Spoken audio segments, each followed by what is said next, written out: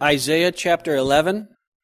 Isaiah was called to be a mouthpiece for the Lord to the southern kingdom of Judah in what could be seen as maybe the heyday and the peak in some ways of the southern kingdom, the divided kingdom. And he was a prophet under some very godly men. The kings of those times that were godly brought about, because they had the authority, some good things towards the Lord in that time, but the people generally were not following the Lord. And so when the good king dies and then a bad king arises, the people slip very quickly out of their godly habits and they get back into paganism and idolatry, and it's downhill very quickly. And so we have been in the chapters starting in chapter 7 and running through chapter 12, what we call the book of Emmanuel within the prophecies of Isaiah, where this character Emmanuel is introduced. We looked last week at the dangers in chapter 10 of not responding to the Lord, and also then some strong words towards Assyria, who was going to be the instrument in the Lord's hand to chastise God's people. And a reason I bring that up, because remember I made a point of drawing that the Lord was using a lot of symbolism that had to do with trees, and men were trees, and he was using an axe, these kinds of things.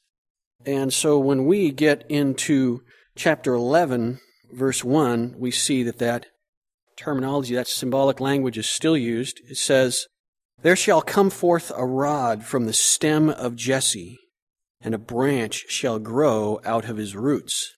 The Spirit of the Lord shall rest upon him, the Spirit of wisdom and understanding, the Spirit of counsel and might, the Spirit of knowledge and of the fear of the Lord." You know, this comes in the midst of some really heavy burdens the Lord had towards Israel, and then this condemnation of Assyria. You know, it's doubtful Assyria would have read what Isaiah had to say, but still, you know, God's people needed to see that they weren't the only ones, you know, on God's radar. And you can feel that way sometimes, right?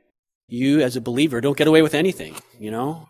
You can feel that way. You can't get away with anything at all. The Lord's just got you on very short leader there, and you know, I'm glad for that for myself. I get in trouble really easily if I didn't have that.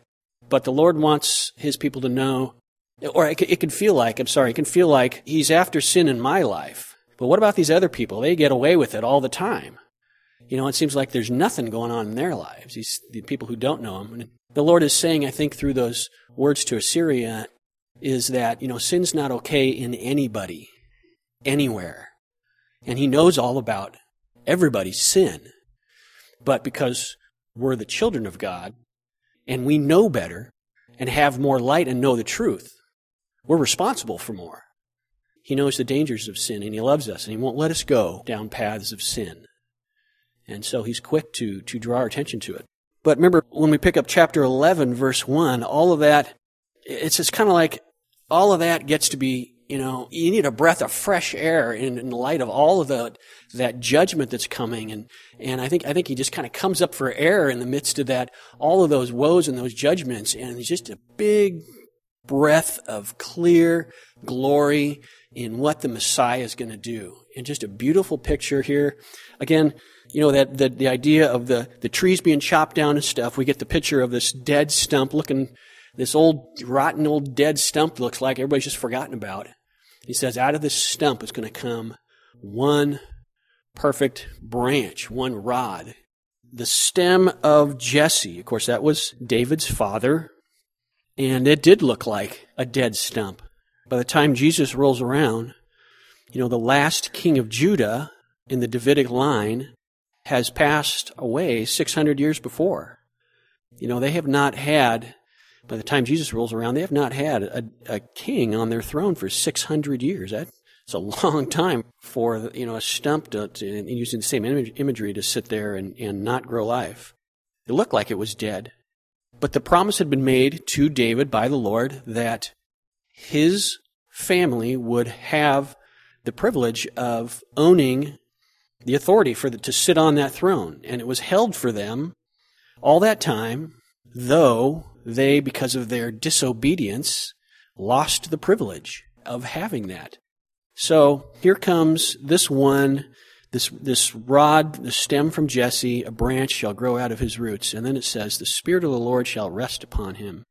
And it gives us these attributes of the Spirit. Whether you want to say there's 7 there, or if it's 6 plus the Spirit of the Lord, I don't know how you want to divide that up. Either way, the Spirit of the Lord, that talks about purity and holiness. It shall rest upon him. Of course, when Jesus came and was baptized, you know that when he came up out of the water, the Spirit came down upon him and rested upon him in an outward demonstration of what was spiritually happening, right? That the Spirit was upon him.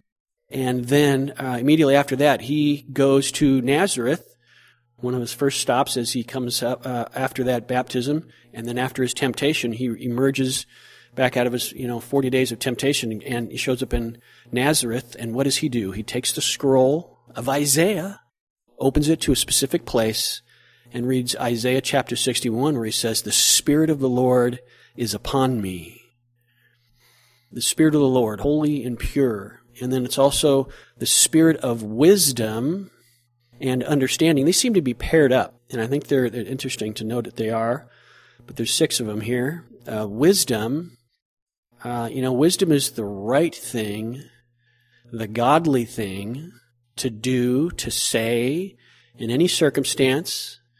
Think of the times and places where Jesus just was marvelous in exactly what had to be said and needed to be said, and his enemies just walked away dumbfounded, going, wow, what an answer. Then also the Spirit of wisdom and understanding. The word understanding there is more like with the idea of discernment, and that's got the idea of telling what is fake, telling what's, truth from forgery. And, he was a master at that. Jesus was never trapped, though they sent how many people after him to try to trap him in what he, and try to set him against, or say something against the law, put him at odds against the law or the Word of God, to discredit him. Never were they ever able to do that. Also, the Spirit of counsel and might. Counsel, not only is it for himself, but for others now, to speak the truth to people in a way that will always bring about the right direction, the good direction, the godly direction. And also the Spirit of might, there, counsel and might, and having the authority and the power that can't be stopped, right? I think, again, these are paired up. Back in there in wisdom and understanding, you can have wisdom from what you know. From the facts that are presented to you, you can try to find the right thing to do. But you may not have full understanding. Or you might be getting fooled by a fake.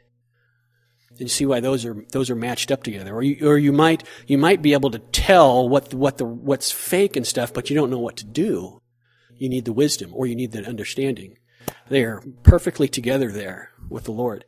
And counsel and might, to speak the truth to people that will always be the right direction. Well, you might not have the power to make that happen, but he has the authority and has the power to do that.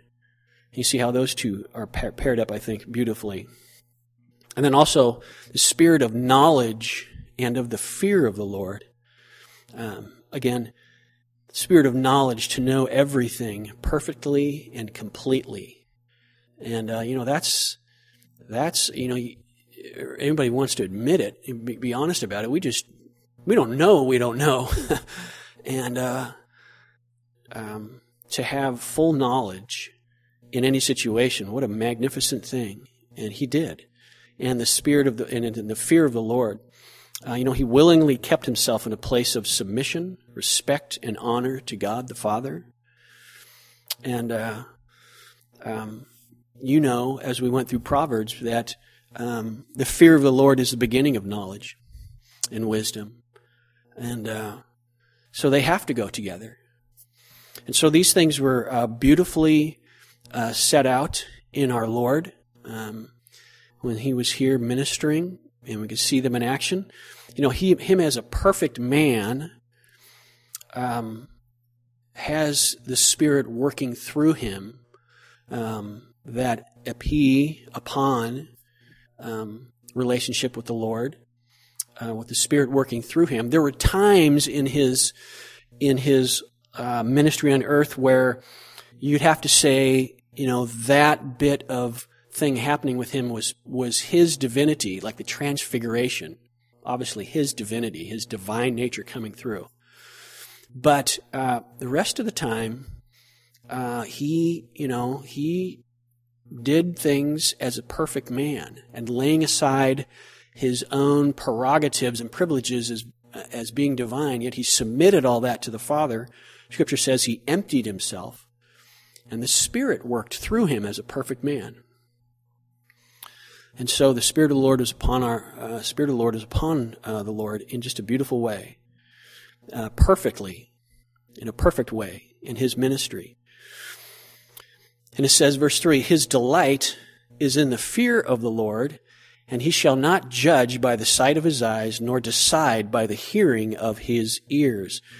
Verses 1 and 2, if you want to certainly see them fulfilled in Jesus' first coming, but these next few verses, 3, 4, and 5, probably are best seen as fulfilled in fully in his second coming. Certainly his delight was still in the fear of the Lord in his first coming.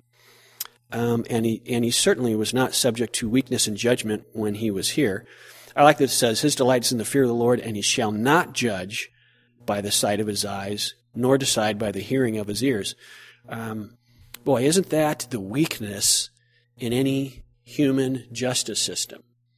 That, even our justice system, we've set up a system whereby you try to find the truth and judge rightly, but it's so much limited by whatever facts are brought up. And maybe not all the facts are brought up. And so much of our justice system can be, unfortunately, a jury of 12 peers who are there to decide who's got the better lawyer. And unfortunately, it can go that way. It won't be that way when the Lord comes and he sets up his millennial kingdom. It'll be perfect justice, and it'll be no more parsing of verbs and that kind of stuff. It'll be perfect righteousness and justice and judgment, and it will be wonderful. So we're looking forward to that. Again, his second coming, after the tribulation, he comes and sets up that millennial kingdom that is perfectly righteous and enforces righteousness, brings righteousness to the world. Verse 4, but with righteousness he shall judge the poor and decide with equity for the meek of the earth. He shall strike the earth with the rod of his mouth, and with the breath of his lips he shall slay the wicked. I think that Paul may have been thinking and even maybe quoting this verse when he, in 2 Thessalonians chapter 2, talked about the end times. And by the Spirit, he says this in chapter 2, verse 8, 2 Thessalonians, and then the lawless one will be revealed, whom the Lord will consume with the breath of his mouth, destroy with the brightness of his coming. And strike the earth with the rod of his mouth. We have quoted these verses recently on Christmas when we talked about Psalm 2. It says, as the conversation goes on in Psalm 2, within the councils of the Trinity, the one who is called the Son is told by the Father, he says, ask of me, and I will give you the nations for your inheritance and the ends of the earth for your possession. You shall break them with a rod of iron, dash them to pieces like a potter's vessel. Of course, over in Revelation chapter 12, in the vision of chapter 12, it says that Israel bore a male child who is to rule all nations with a rod of iron. And that will happen during the millennium. He will settle all disputes between nations, and there'll be perfect righteousness. And we as believers in longing for righteousness on the earth, ought to swoon when we think of the millennium. I mean, it is going to be magnificent in every way. Everything good and right about human beings will be magnified and exalted. And everything that's debased and unjust and twisted and gross and perverse will all be put down and judged. And it'll be a wonderful time. These passages, I think, just give us a glimpse, just a whiff of that millennium, and it ought to cause us to long for his coming that way. Verse 5, righteousness shall be the belt of his loins, and faithfulness the belt of his waist. Righteousness and faithfulness. The Lord's, the righteousness and faithfulness speak about his character, and he is perfect in righteousness and faithfulness in his character. And so it's manifested in what he does and what he says. It's inescapable. So much so that it's like he wears it, right? And then these verses that you're very familiar with, probably. Verse 6, the wolf also shall dwell with the lamb. The leopard shall lie down with the young goat. Now that happens today, but they're having lunch. And the young goat is the lunch. But during the millennium, it says, the calf and the young lion and the fatling together, and the little child shall lead them. The cow and the bear shall graze. The young ones shall lie down together. And the lion shall eat straw like the ox. So, this is again, we believe, talking about the time of the millennium when a lot of the curse is reversed on the earth. And this is very noteworthy. When you go back and you read the early chapters of Genesis, you see that the Lord obviously creates all the animal kingdoms, as we would think of them. On a day, what day did he create all the animals on? Sunday school can tell you that answer. We review that with them all the time. Day 6, right? He creates all the land animals. And then he brings them to Adam to see what he would name them, right?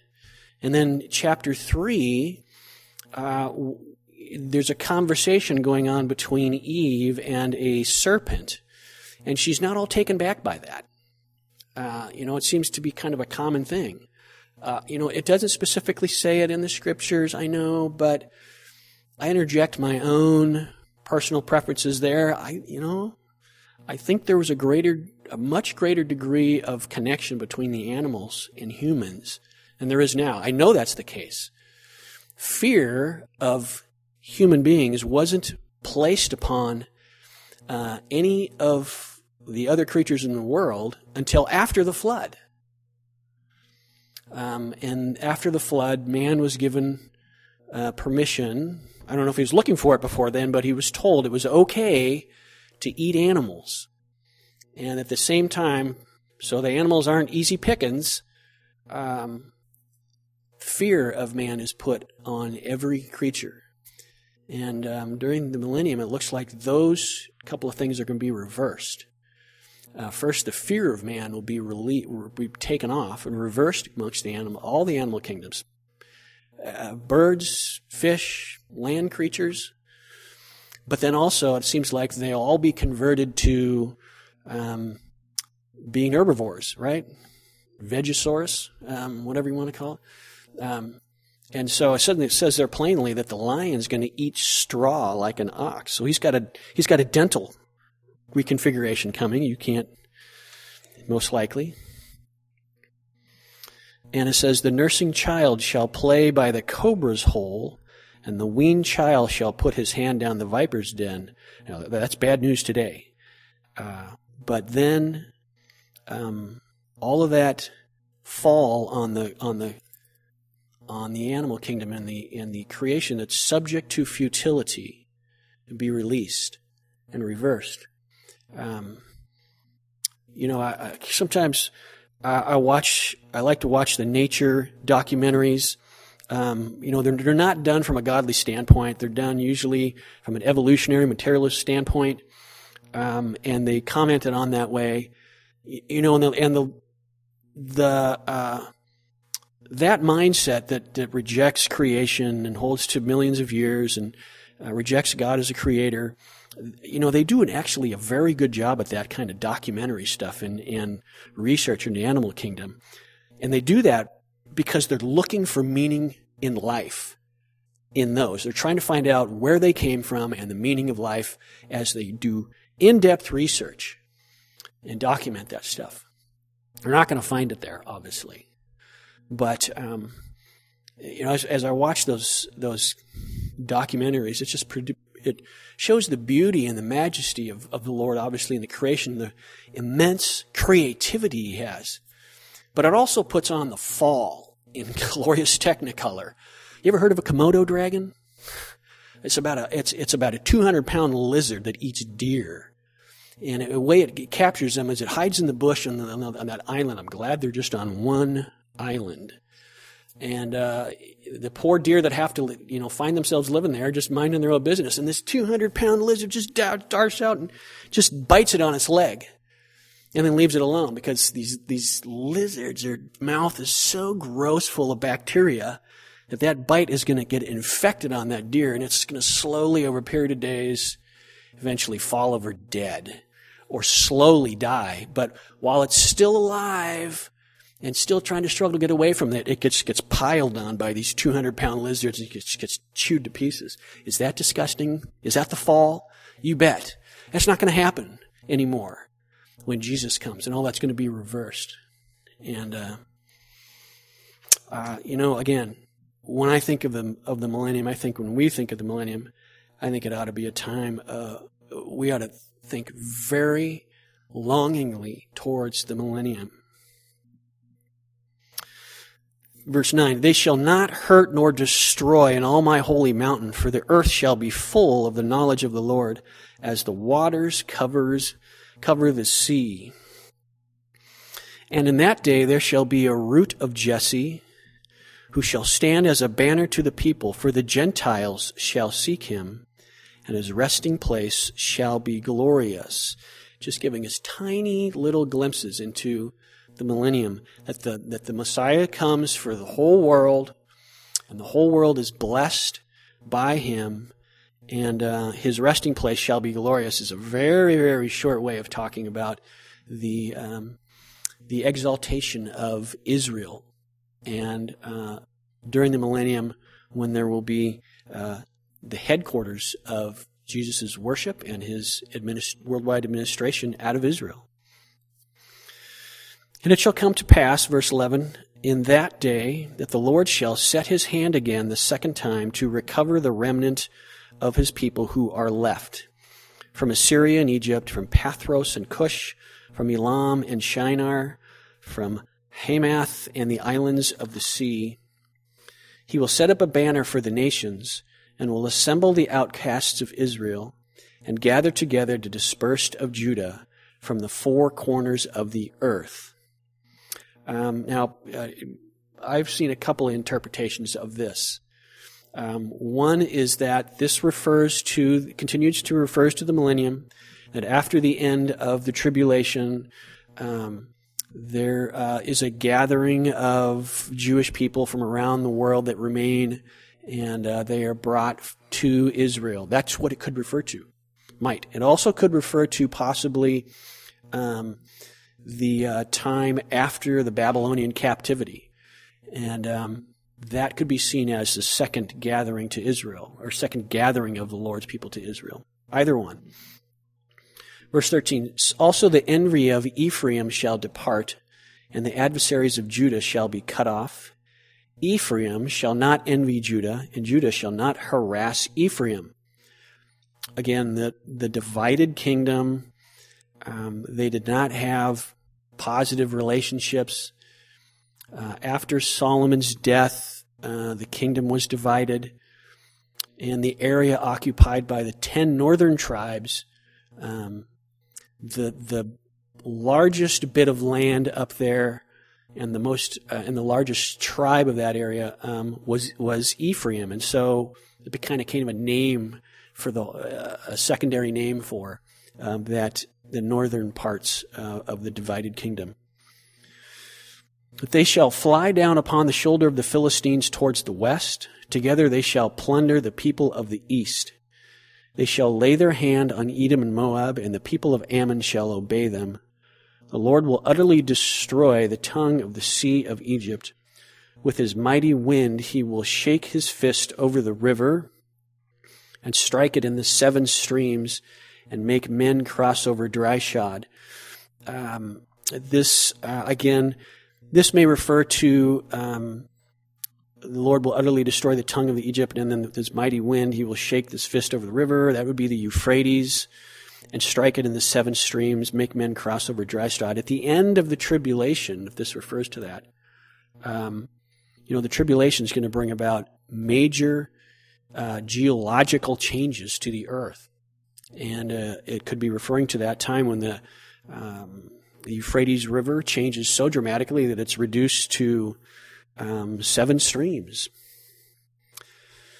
In verse 16 it says, "There will be a highway for the remnant of his people who will be left from Assyria, as it was for Israel in the day that he came up from the land of Egypt."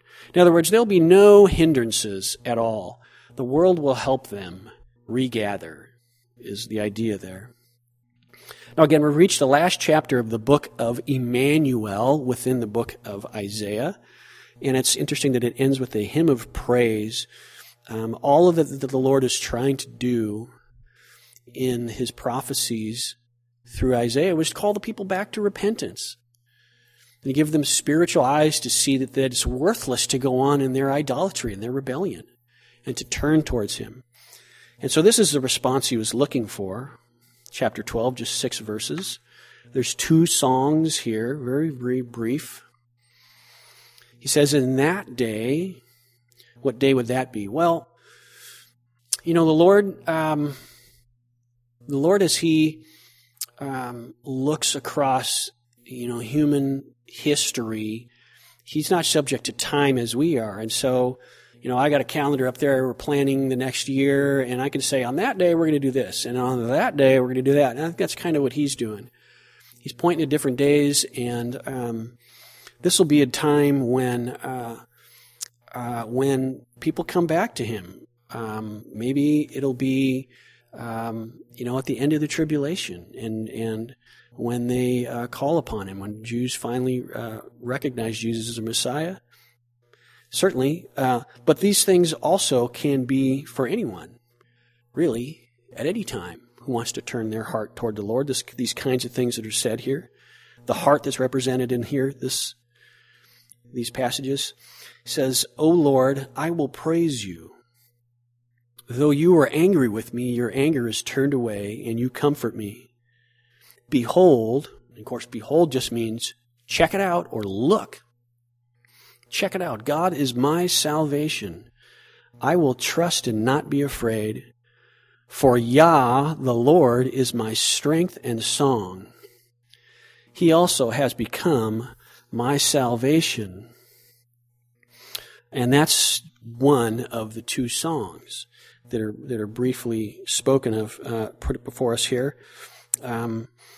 This first one is between the Lord and the person speaking. He's kind of saying things of devotional nature to the Lord, saying what he believes so that the Lord can hear it, how he's turned to the Lord, and so the Lord can hear it, and he can hear himself say it. I think that's really good. He says, I praise you, though you were angry with me, your anger is turned away and you comfort me. I think in that he acknowledges that he was guilty and the Lord was rightfully angry with him. That's an important part of coming to the Lord, right? You got to admit that there's a problem and it's my fault. I got to admit, I got to confess that I've sinned, and that the Lord is justly angry with me.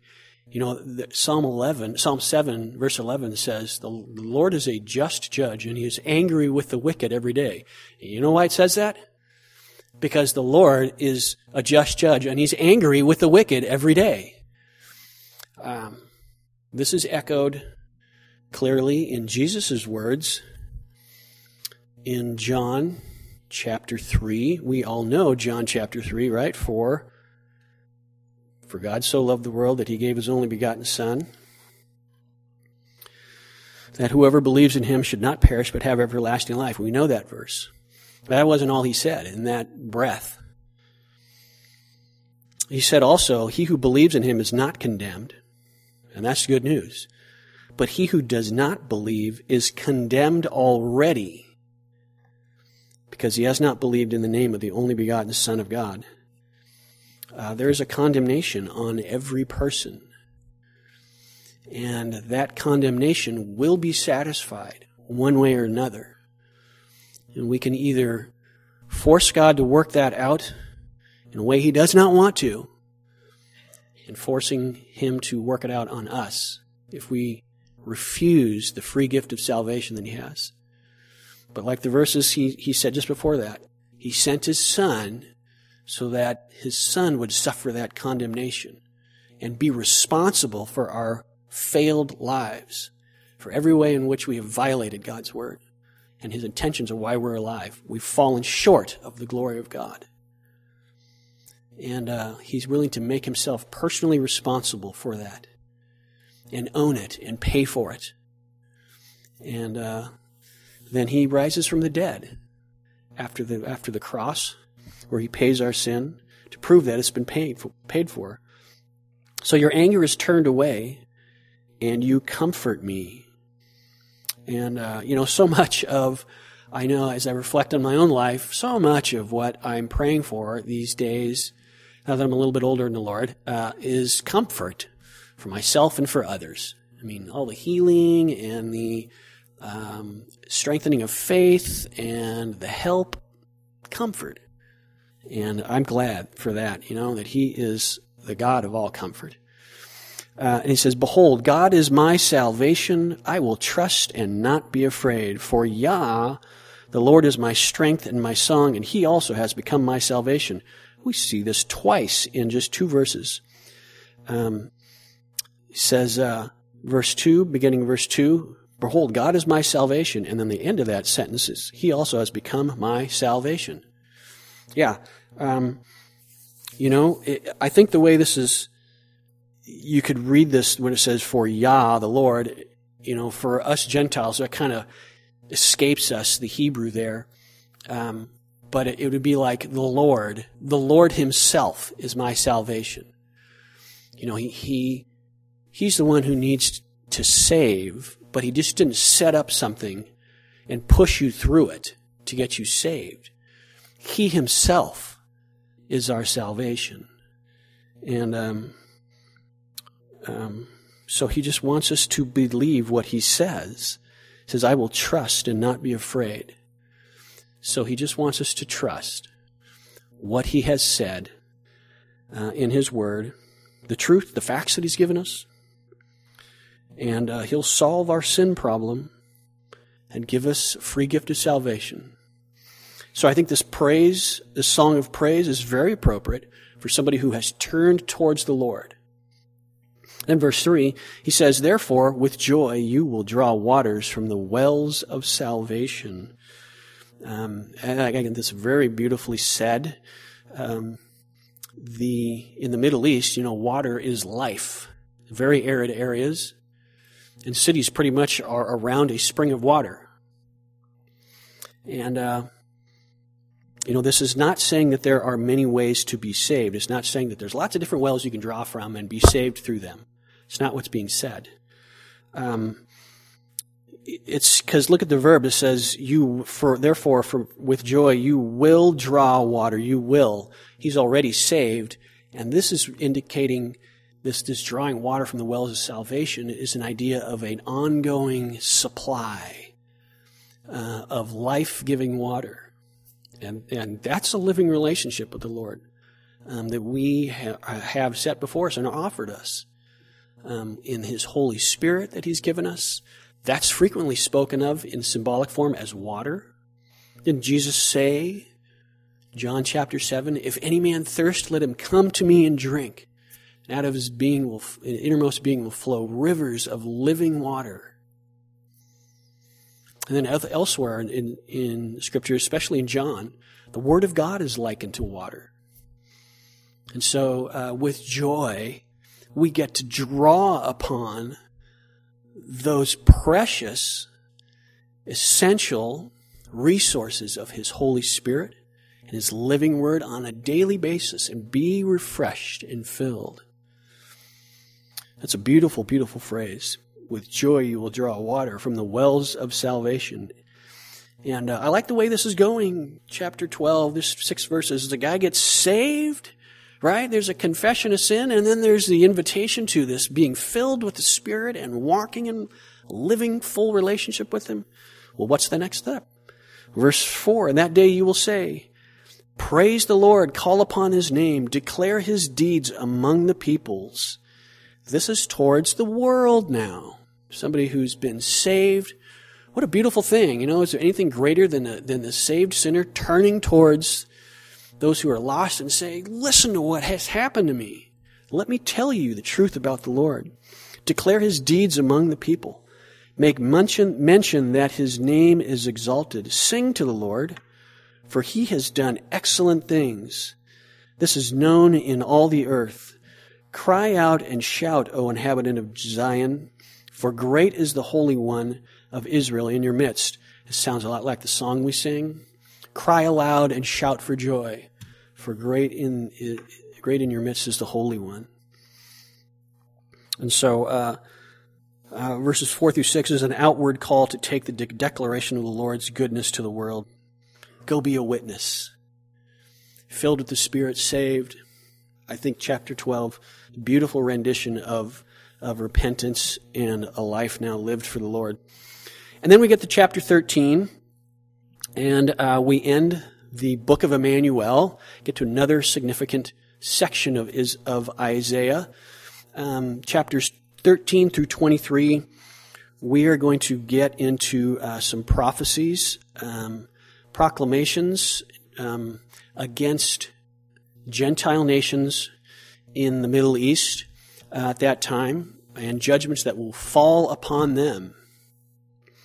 And again, I think the one thing that comes out through these chapters very powerfully is that God is in control.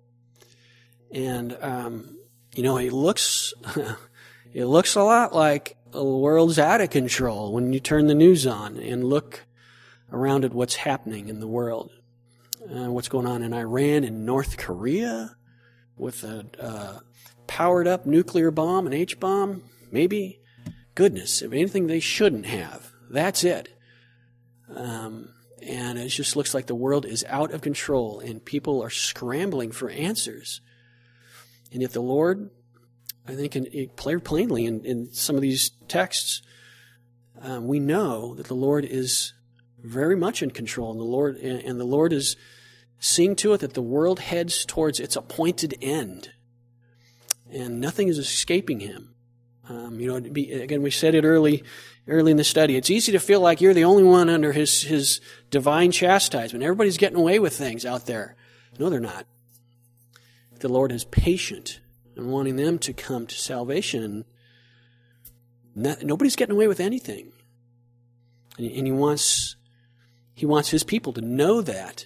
And He does that, I think, through these, to His people, Israel and Judah. I think to Judah, He says these proclamations so that they would understand that. The burden against Babylon, verse 1, chapter 13, which Isaiah, the son of Amoz, saw. Lift up the banner on a high mountain. Raise your voice to them. Wave your hand, that they may enter the gates of the nobles. I have commanded my sanctified ones. I have also called my mighty ones for my anger, those who rejoice in my exaltation. This ought to, it kind of escapes us these days because we're so far removed in time from this. But at the time of Isaiah, a proclamation against Babylon would have been remarkable. Babylon was not a world empire at this time. Assyria was.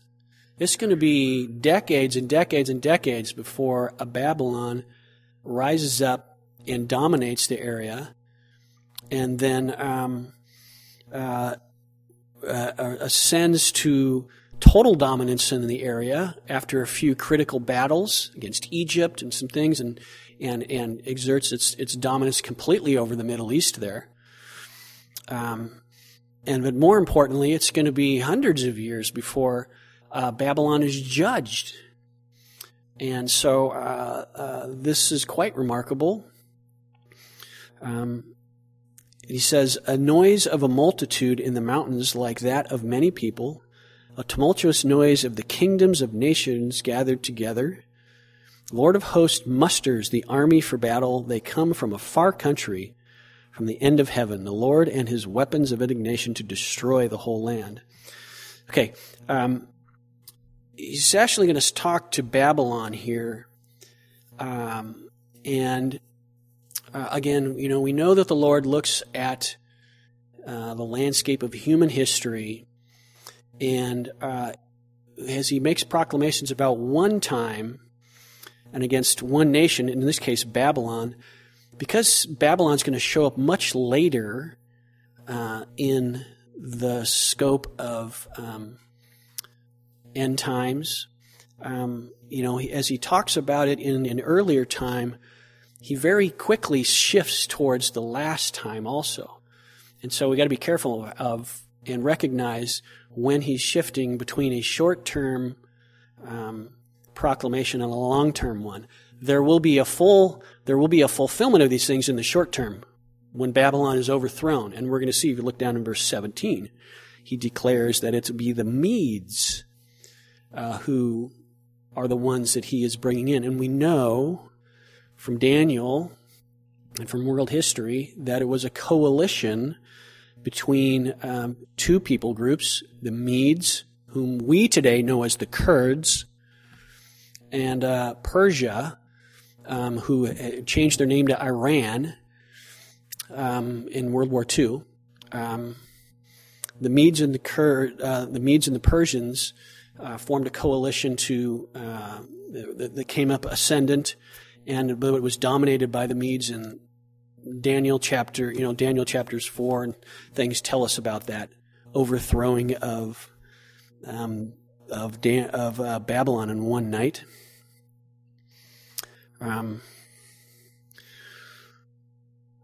Verse 6. But because he's talking about proclamations against Babylon, but then he's going to step out and recognize that because this is so familiar to what's going on in the future, sometimes the language obviously indicates a much farther, fuller fulfillment. And verse 6 is it. Wail, for the day of the Lord is at hand. It will come as destruction from the Almighty. Therefore all hands will be limp. Every man's heart will melt, and they will be afraid. Certainly that was true when Babylon was overthrown under Belteshazzar by the Medes. But it has its fullest fulfillment much later. And the tip-off, I think, is in verse 8. And they will be afraid. Pangs and sorrows will take hold of them. They will be in pain as a woman in childbirth. Okay, that little phrase, pains of a woman in childbirth. Those of you who are biblically literate, and I think that's probably everybody here in eschatology, recognize that term as referring to the last days. And you're going to see that. I think you ought to be sensitive to that terminology. They will be amazed at one another, and their faces will be like flames. Behold, the day of the Lord comes, cruel with both wrath and fierce anger, to lay the land desolate. He will destroy its sinners from it. For the stars of heaven and their constellations will not give their light. Plainly, this now is, he has stepped from this judgment of Babylon in the short term to something much, much greater. The sun will be darkened in its going forth, and the moon will not cause its light to shine. Jesus, I think, talked about this in Matthew, right? 24, the Olivet Discourse. He used terminology just like this.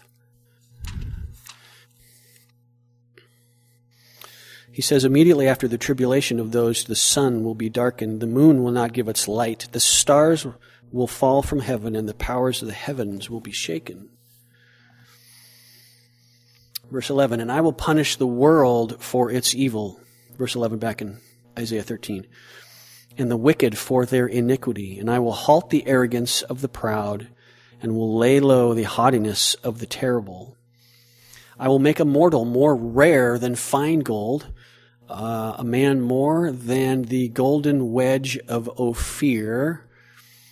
Nobody knows who that golden wedge of Ophir is. And at the end of that tribulation, the world's population will be greatly reduced. If you follow through the math, like 3/4 of the world's population is eliminated in Revelation. Again, Revelation 6 through 19 is, I think, the fulfillment, highest fulfillment of all of these texts during the Great Tribulation. Therefore I will shake the heavens, and the earth will move out of her place in the wrath of the Lord of hosts, and in the day of his fierce anger. It shall be as the hunted gazelle, and as a sheep that no man takes up. Every man will turn to his own people, and everyone will flee to his own land. And I think he's come back now to the short-term Babylon of Daniel's time. Everyone who is found will be thrust through, and everyone who is captured will fall by the sword. Their children also will be dashed to pieces before their eyes. Their houses will be plundered, and their wives ravished. Behold, I will stir up the Medes against them. Now we know that is the case. And again, this is even weirder because the Medes were little more than an affiliation of tribes at this time. To say that the Medes were going to ascend as a world power and conquer the dominant world power at that time, only the Lord could say that. I will stir up the Medes against them, who will not regard silver, and as for gold, they will not delight in it, because there's nothing you can offer them. They already have it all. Also, their bows will dash the young men to pieces, and they will have no pity on the fruit of the womb. Their eye will not spare children. And Babylon, the glory of the kingdoms, the beauty of the Chaldeans' pride, will be as when God overthrew Sodom and Gomorrah. It will never be inhabited, nor will it be settled from generation to generation. Nor will the Arabian pitch tents there, nor will the shepherds make their sheepfolds there. But wild beasts of the desert will lie there, and their houses will be full of owls. That's really just, the word there is a howling creature. I prefer owls. I don't know what the howling creature is. No thanks. Although we have a lab, and sometimes that's a howling creature. No, ostriches will dwell there, and wild goats will caper there. The hyenas will howl in their citadels, and jackals in their pleasant palaces. And her time is near, and her days will not be prolonged. That's the proclamation against Babylon. But actually it goes down through verse 11 of chapter 14. We can get through that because it all goes together. But there will be mercy on Jacob, for the Lord will have mercy on Jacob and will still choose Israel. That would be good news for them to read, right? I mean, despite all their failures, despite all their goof-ups and the mess they made and the horrible witness that they were, their total failure, yet still God's not done with them, and settle them in their own land. How important will that be? Because Babylon, what they would do, and those conquering armies of that time, what they would do to ensure that the conquered nations did not present opposition in the long term to their dominance of the area, is they would take large portions of the people groups and relocate them. And so 70 years, right? Judah and Israel is in captivity in Babylon. 70 years. And the Lord says, no, you're going to come back, and I'm going to plant you in your land again. The strangers will be joined with them, and they will cling to the house of Jacob. Then people will take them and bring them to their place, and the house of Israel possess them for the servants and maids in the land of the Lord. They will take them captive whose captives they were, and rule over their oppressors. There'll be a complete reversal, the Lord is saying. And it shall come to pass in that day that the Lord gives you rest from your sorrow and from your fear, and the hard bondage in which you were made to serve, that you will take up this proverb against the king of Babylon and say.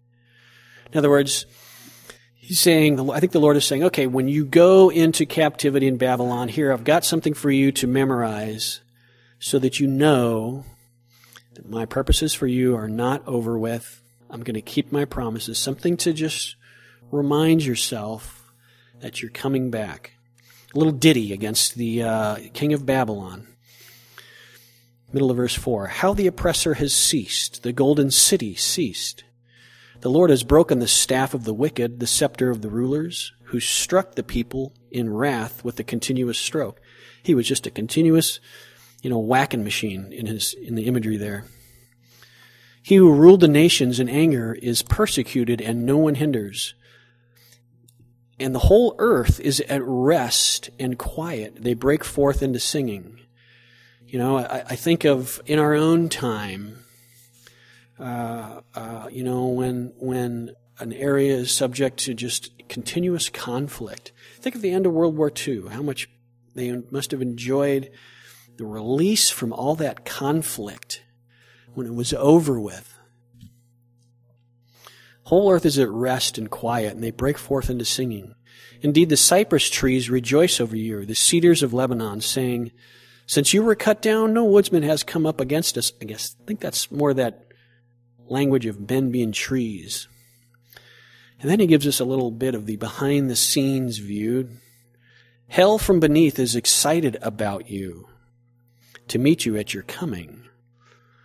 Now, at this time, the administration of the afterlife was in line with what we read in Luke 16, that the dead were held in a couple of different places. There was one place where they were held, and it seems it was a place of torment for those who were unfaithful to the Lord, or whatever that looks like. The place of torment, remember the rich man goes there? Then there's another closely associated area, but separated, where it's a place of comfort. And we have that name. It's called Abraham's bosom that way. And place where Abraham, being the father of the faithful, was there waiting patiently for the Lord to fulfill his salvation in the Messiah. And the imagery here is that this king of Babylon is dead. This would be Belteshazzar out of the book of Daniel. And, as he descends down there into the place of torment, hell is excited about you to meet your coming. There's like 5 minutes of paparazzi down there, and it says it stirs up the dead for you, all the chief ones of the earth. Oh, we heard about you. Yeah, people have been come down here talking about how big and bad you were. All the kings of the nations, they shall all speak and say to you, have you also become as weak as we? Have you become like us? You're just like us. Wow, you were unapproachable in your power and your wealth and your privilege, and yet now you are just like us. We are all in the same place. Your pomp is brought down to Sheol, the sound of your stringed instruments, and in this picture, the maggot is spread under you and worms cover you. Look, if there is a picture in the New Testament that encapsulates what we see here, it's when Jesus said, what is a profit a man if he gain the whole world and lose his soul? That's the king of Babylon right there. He was at the pinnacle of everything. Power, prestige. He had everything. And yet his life came to an end, and he had nothing. And He had gained the whole world, but he had lost his soul. And, the meaning there also is that it doesn't matter who you are. I mean, there's important people that the world notices and takes stock of, and then there's Joe Nobody, 3 people know who you are or I am, and we pass off the scene, and it's, we're forgotten in 15 minutes, and who knows? But the Lord says, your value is more than the whole world. What would it, he says, your value is more than the whole world, because somebody who gained the whole world lost his soul. Yet the person who the world doesn't acknowledge and forgets and doesn't take notice of, yet the Lord does, that person is saved and is the object of the Lord's attention and love and glory and mercy forever. And the world passes away and is forgotten about, and that person remains the special treasure of the Lord forever.